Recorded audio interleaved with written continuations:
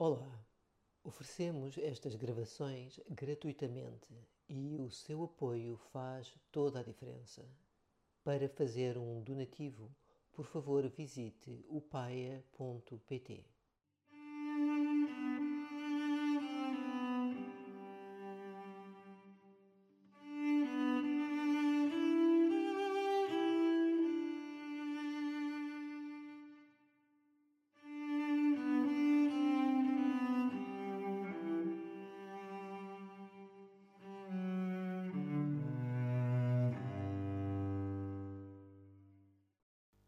Começamos esta série de partilhas sobre os 4 estados incomensuráveis, que são os 4 Brahma Viharas, que é uma família de práticas e famílias de práticas que têm como propósito desenvolver qualidades de consciência fundamentais ao processo de despertar. E esses 4 Brahma Viharas, esses 4 estados incomensuráveis, são, nomeadamente, Metta, pode ser, em inglês tende a ser traduzido como Loving Kindness, em português podemos dizer como bondade, bem-querença, Karuna, compaixão, e tivemos agora um ciclo de várias partilhas sobre compaixão durante algumas semanas, e hoje gostaria de começar o ciclo de Mudita, que é tal, no seu sentido mais abrangente, alegria, e, enquanto prática, neste conjunto das 4 práticas, será a qualidade, se compaixão é a qualidade de consciência que emerge quando o amor se depara com o sofrimento, Mudita, esta alegria empática, é a qualidade de consciência que emerge quando o amor se depara com a bem-aventurança do próximo. E com a nossa também. Porque a pessoa também pode ter Mudita, ter um sentido de alegria ao reconhecer as coisas boas da sua vida. Não só em termos de sorte, mas para reconhecer a qualidade ética da sua conduta, reconhecer as suas capacidades, sejam elas cognitivas, sejam elas de inteligência emocional, portanto, Mudita não é só alegria quanto ao outro, mas também se estenda ao próprio. E, finalmente, o quarto, para mencionar a lista, será o Peka, que é equanimidade. E então, Mudita, que escreve-se M-U-D-I-T-A, com um acento assim, uma linhazinha por cima do A, o que faz o A um pouco mais aberto, pelo menos em Pali.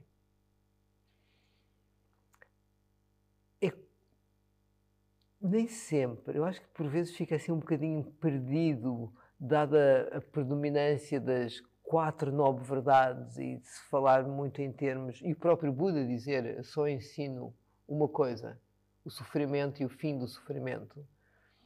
E depois as 4 nobres verdades serem a verdade de que esta vida envolve, faz parte desta vida sofrer, o sofrimento faz parte da vida, segundo a nobre verdade. Então, se há sofrimento, há uma causa, há uma origem desse sofrimento. E a terceira é a erradicação das causas do sofrimento. E, por fim, a quarta nobre verdade, o caminho para o fim do sofrimento. Fala-se tanto de sofrimento que, por vezes, a pessoa esquece que é igualmente central na proposta do despertar é a importância da felicidade e da alegria. Aliás, porque as 4 nobres verdades poderiam ser ditas em vez de sofrimento, porque, reparem, o fim do sofrimento é a felicidade plena. Só que a linguagem de sofrimento não inclui tanto essa consciência que o que se trata aqui é de uma proposta de vidas que têm a possibilidade de serem cada vez mais satisfatórias, cada vez mais preenchidas com um sentido de alegria e felicidade. Porque se vamos reduzindo as causas do sofrimento, vamos aumentando as causas da felicidade. Entendem isso? Não é? Um ser humano sem sofrimento não é um ser humano apático, é um ser humano feliz. E isso é essa qualidade curiosa na mente humana. Se ela não estiver ocupada com estados que nos deixam agitados, seja de ansiedade, de preocupação, de medo, de ânsia por qualquer coisa, quando a mente humana não está envolta nesses estados, ela manifesta, e está acordada, ela manifesta-se feliz. Que é muito giro. Se repararem, quando estamos acordadinhos e não temos uma mente envolta em agitação, a qualidade subjacente é de contentamento. Então, entendem isso? Isto é muito giro. Acho que... Mas pode alternar ou não? Sim, não, está sempre a mudar. Aliás, muitos de nós até gostaríamos que alternasse um bocadinho mais, porque estamos muito mais envolvidos em estados mentais perturbadores do que estas qualidades de estados mentais benéficos que parecem emergir tão naturalmente quando não estamos tão embrulhados nos agitadores, não é? Nos perturbadores. Que é muito... E eu acho... Então, o verbo que está ligado à felicidade é mais o estar do que o ser.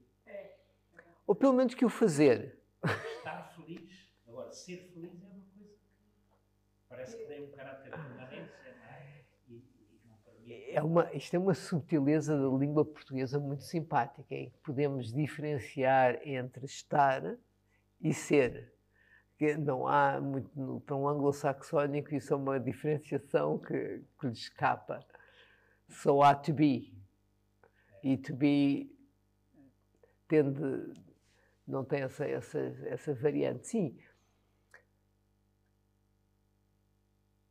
a pessoa pode estar feliz e pode também ter um substrato, por assim dizer, de ser feliz. Quando olho no geral, sou feliz. Nem sempre estou feliz, mas a pessoa pode olhar assim numa perspectiva mais abrangente.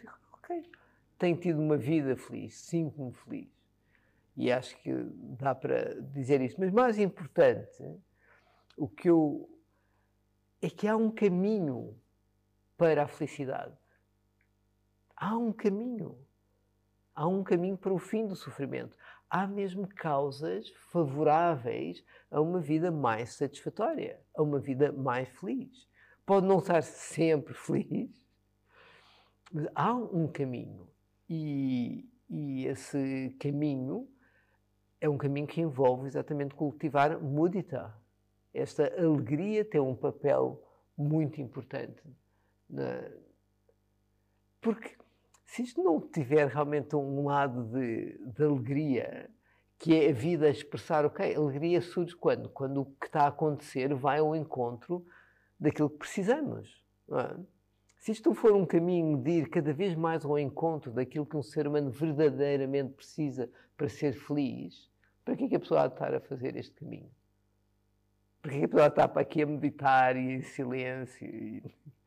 Não, só faz sentido porque, de alguma forma, vai ao encontro de algumas das nossas necessidades.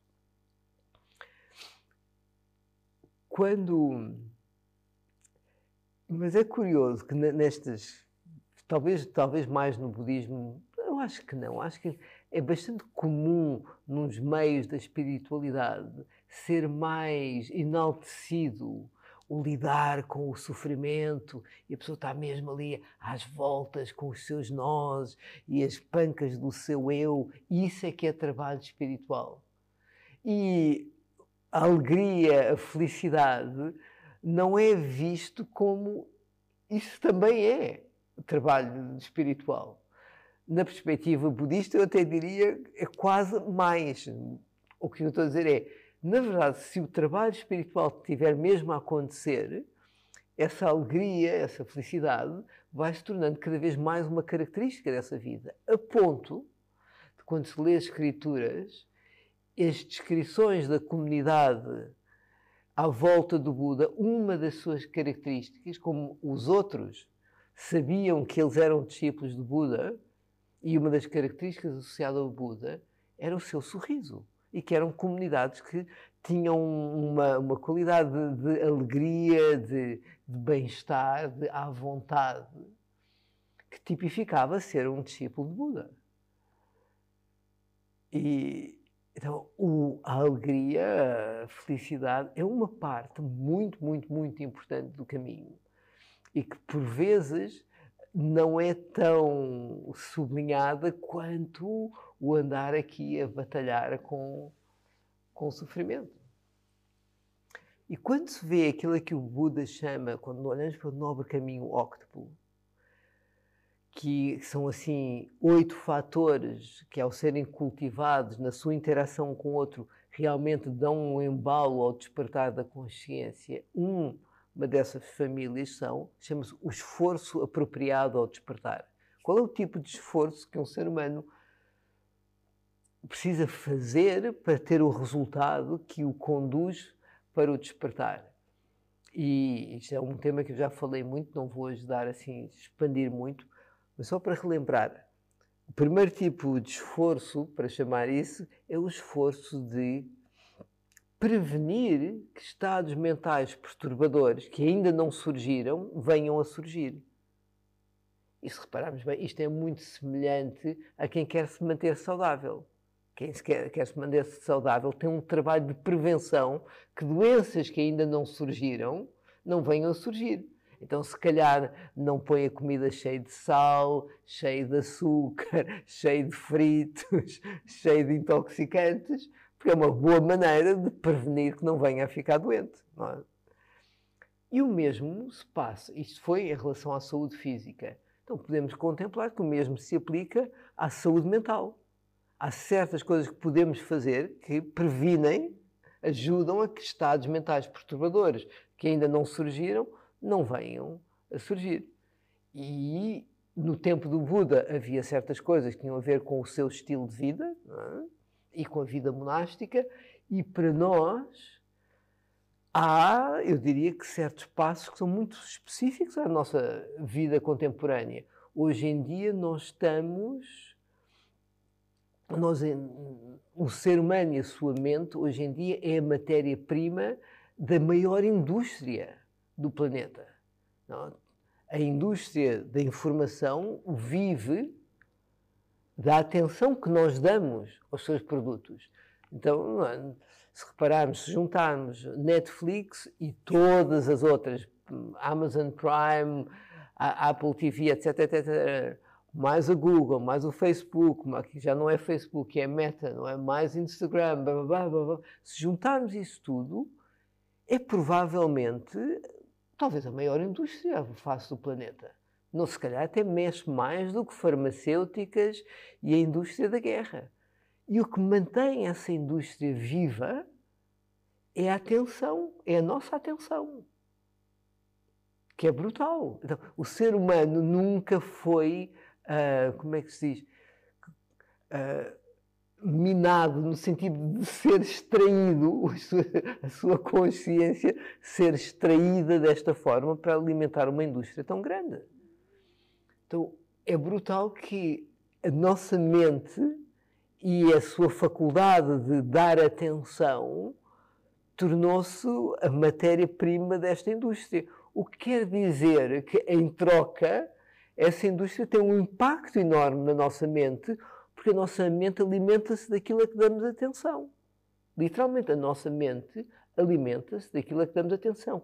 No tempo do Buda, isso era verbalizado em termos aquilo sobre o qual a mente se debruça, nisso nos tornamos. Isso é um dizer muito central no budismo. Aquilo sobre o qual a mente se debruça repetidamente, isso será o estado mental que vai predominar. Okay? Em termos contemporâneos, fala-se em termos de neuroplasticidade, a mesma noção, que o cérebro alimenta-se daquilo a que damos atenção. Então, aquilo a que damos atenção vai fortalecer certos percursos de sinapses neuronais. E isso vai levar a mente a inclinar-se com mais facilidade para esse tipo de função. Então, em termos de neuroplasticidade, o dizer antigo, daquilo sobre o qual nos debruçamos, nisso nos tornamos, tem hoje em dia uma explicação em termos de neuroplasticidade.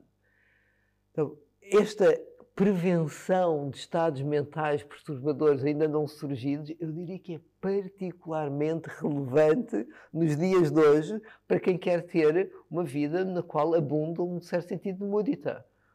Porque se a sua atenção estiver debruçada sobre desgraças, sobre temáticas que têm a ver com estimular a sua ânsia e o seu desejo por aquilo que não tem, e estiver debruçado sobre uma constante comparação como a sua forma, a sua maneira como se manifesta ainda está aquém daqueles ideais que lhe estão a ser dados, há aqui realmente condições para ser muito infeliz se a pessoa não cuidar de onde é que está a pôr a sua atenção.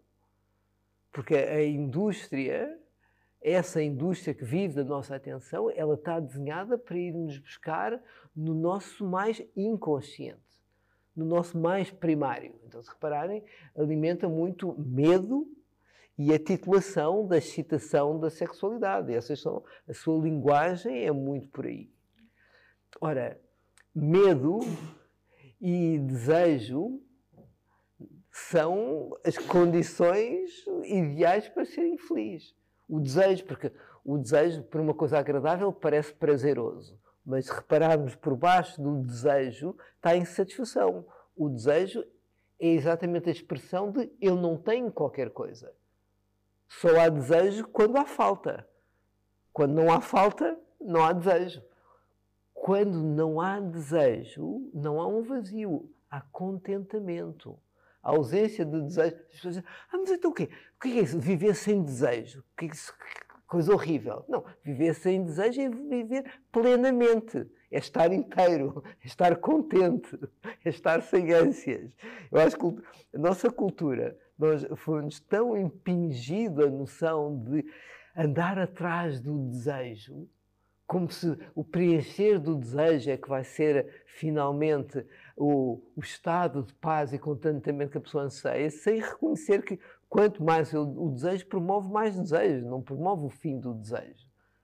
O fim do desejo ocorre quando a pessoa larga o desejo, não é quando o satisfaz. Eu nunca tive nenhum desejo que passe porque eu o satisfaço. Por instantes está satisfeito e logo a seguir quero mais chocolate. Não. A minha vontade de comer chocolate não passou por comer chocolate. Vos dizer que não como chocolate desde o dia 1 de janeiro. Porque é uma promessa? Não, porque estava exatamente um explorar da natureza do desejo. E é real, é mesmo, se isto é verdade com o chocolate, há de ser verdade com qualquer outro desejo. Que foi, ao abster de dar satisfação a esse desejo, foi ver realmente o desejo. Há uma altura que há aquela vontade imensa de comer chocolate, mas o que é fato é que tem vindo a diminuir. Não vou dizer que transcendia o desejo de comer chocolate, se calhar nunca vou transcender o desejo de comer chocolate, mas é muito curioso ver que o desejo, ao não ser alimentado, ele não aumenta, ele diminui. Não estou a dizer que é uma medida preventiva, é para poder ser escravo desse desejo? Não, o que é curioso é que ele diminui. Eu era muito mais escravo do desejo por chocolate quando, sempre que vinha, ia lá, ok, toma um bocadinho de chocolate, do que agora.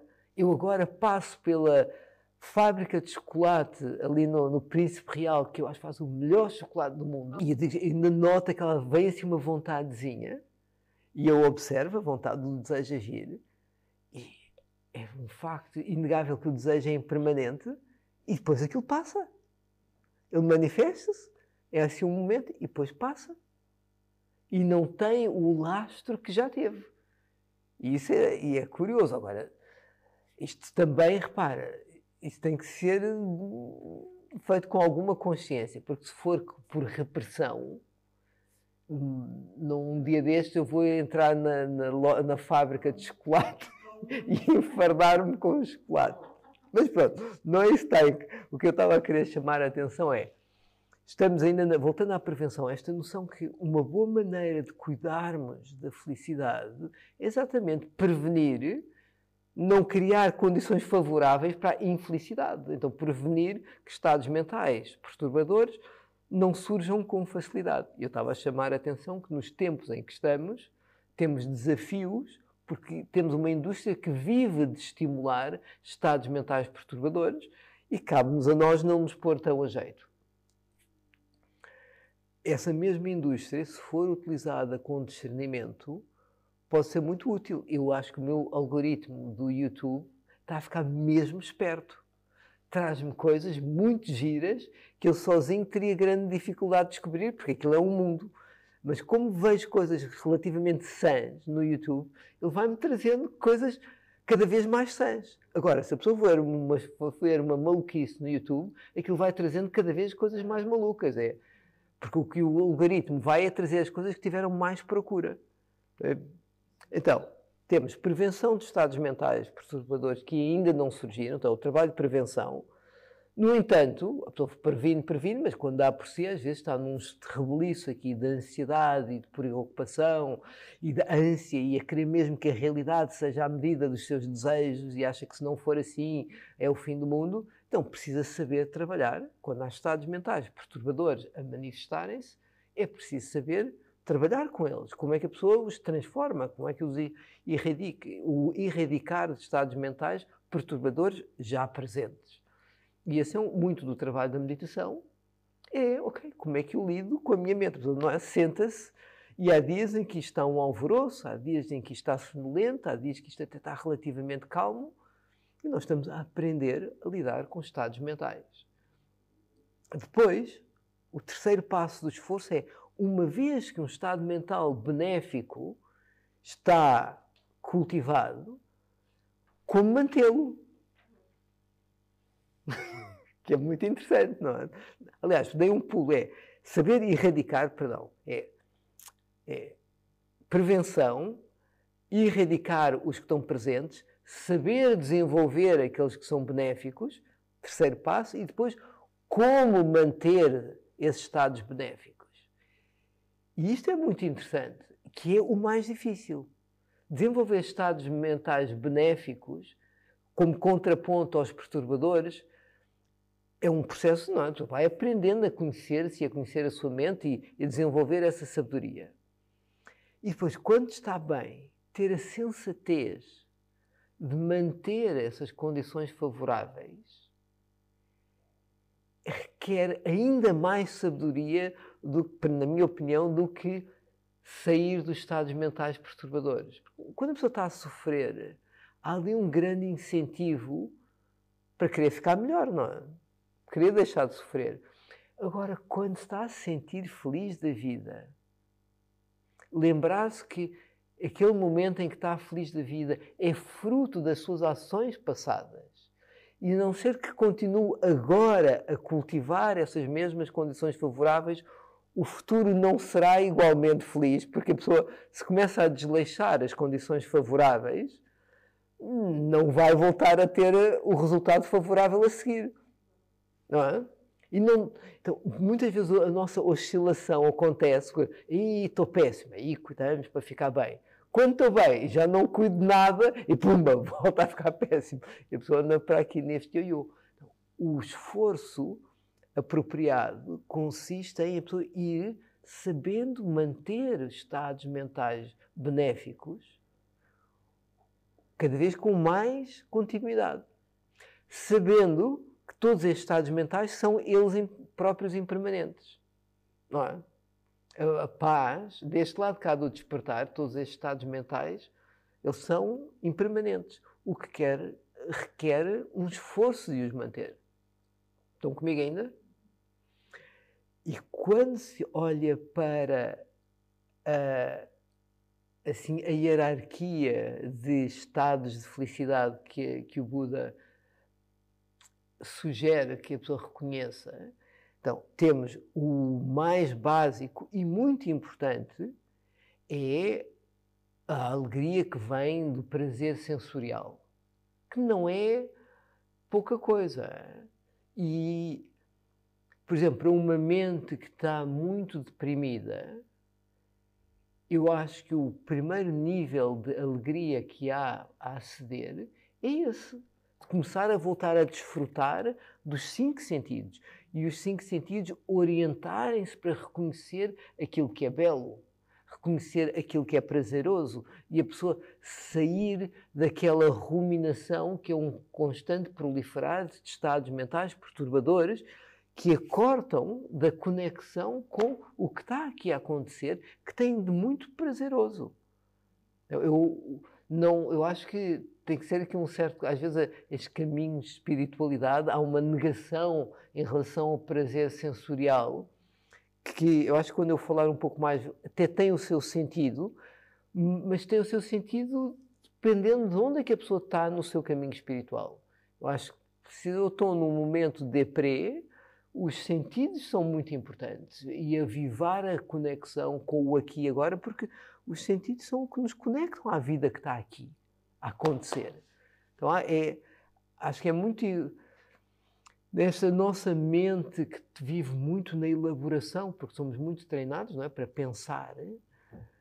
O resgatar do prazer sensorial pode ser um passo muito importante. Eu acho que a pessoa tem que ter cuidado de não estar a deitar fora algo que é muito importante.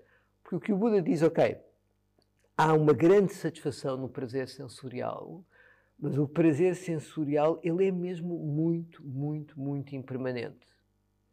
E muito promotor de apego. E isto é um binómio difícil de gerir, porque uma coisa que gera muito apego, e ela é muito impermanente, apego vezes a impermanência igual a sofrimento. Uma coisa que a pessoa se apega com facilidade e ela é muito impermanente, temos aqui condições muito favoráveis se não houver discernimento, se não trouxermos discernimento a esses 2 fatores que, ok, isto que traz apego é também impermanente, então há que saber medir o nosso envolvimento com o prazer sensorial, porque um prazer sensorial sem discernimento inevitavelmente traz sofrimento, porque ele não pode satisfazer em longos períodos. A sua natureza é trazer um bocadinho de satisfação e passar. E há um poema lindo, que eu adorava conseguir, pelo menos parafrasear, de William Blake, em que ele fala mesmo disso, que é aquele que se agarra ao prazer sensorial sofre, sem dúvida, mas aquele he who kisses joy whilst it flies,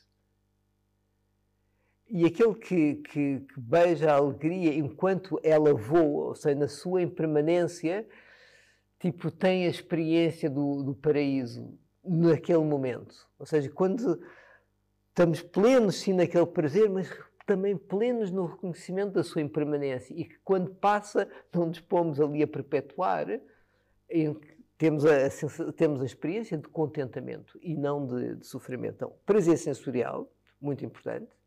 Depois o Buda também fala de uma outra qualidade de mudita, de satisfação, que tem mais a ver com um contentamento que já não é do prazer sensorial, que ele não é tão impermanente, e tem a ver com o sentido de apaziguamento e de à vontade que surge quando há uma sensibilidade ética que está a ser cultivada. E a maneira como a pessoa fala e a maneira como a pessoa age deixa um registro de harmonia à sua volta, de cuidado, de gentileza perante a vida. E uma vida que é conduzida com sensibilidade ética deixa um coração muito apaziguado. Um coração que, quando está perto dos outros, sente-se à vontade, porque não fez mal a ninguém. E o mundo dá-lhe o feedback que é bom estar perto de ti. Então tem um feedback agradável, o mundo diz-lhe que pela sua conduta acolhe-o e acolhe essa pessoa bem, e ela tem dentro de si também o bem-estar e o apaziguamento de uma consciência leve. Uma consciência que não está perturbada com a consequência prejudicial das suas ações, tanto para os outros quanto para si. Então, há uma qualidade que é mais próxima do ser feliz do que estar feliz quando a vida é atendida com essa sensibilidade ética. E esse cuidado da conduta ética é a fundação para aceder a uma ainda maior satisfação, que é a satisfação que emerge da vida contemplativa. Porque sem essa fundação de conduta ética, não é possível uma vida contemplativa. Entendem isso? Se a pessoa passa no seu dia a dia, é uma autoestrada de desastres, na maneira como fala e age, quando se entra para meditar, aquilo com que se vai deparar é os desastres das suas, que é consequência das suas ações. Então, uma mente agitada, com culpa, com vergonha, com constante ânsia, com constante desejo, com constante insatisfação, e aí não há vida contemplativa possível. Então, a vida contemplativa, ela só emerge com base nesse apaziguamento que é resultado de uma vida ética. E quando começa a haver esse apaziguar que vem da vida ética, a vida contemplativa começa a ser possível. Já está na hora. E isso é um outro nível, outra qualidade de satisfação, que é uma qualidade de satisfação que já não tem a ver com o fazer. Não é? É uma qualidade de satisfação que tem a ver mesmo com a própria natureza da consciência a manifestar-se, livre de agitação. E ainda há mais, que eu vou só dar, que é a satisfação que resulta da vida contemplativa mais o insight. Vida contemplativa quando começa a tocar na sabedoria, em que o que a mente está a processar é diretamente a realidade tal como ela é. Então é uma mente que está em constante harmonia com as coisas serem impermanentes. Em que é uma mente que está mesmo sintonizada, em que não adianta tentar encontrar segurança naquilo que por natureza é impermanente e interdependente. E isso já estamos aqui a falar de uma mente desperta, que não é uma coisa, mas na verdade é um processo, que tem vários desdobramentos e todos nós, de vez em quando, temos uns insights que, a partir dali, a vida muda. Há uma mudança qualitativa de como é que a vida vai ser vivida daquele dia para a frente, porque há certas coisas que a pessoa topou, ok, já não volta atrás com tanta facilidade. E isto é um percurso de vida cada vez mais preenchido e satisfatório. É uma vida cada vez com mais mudita. É giro, não é? Ok. E parece que já está na hora também. Parece que já está na hora. Ok? Então ficamos aqui. Eu estou a sentir mudita agora.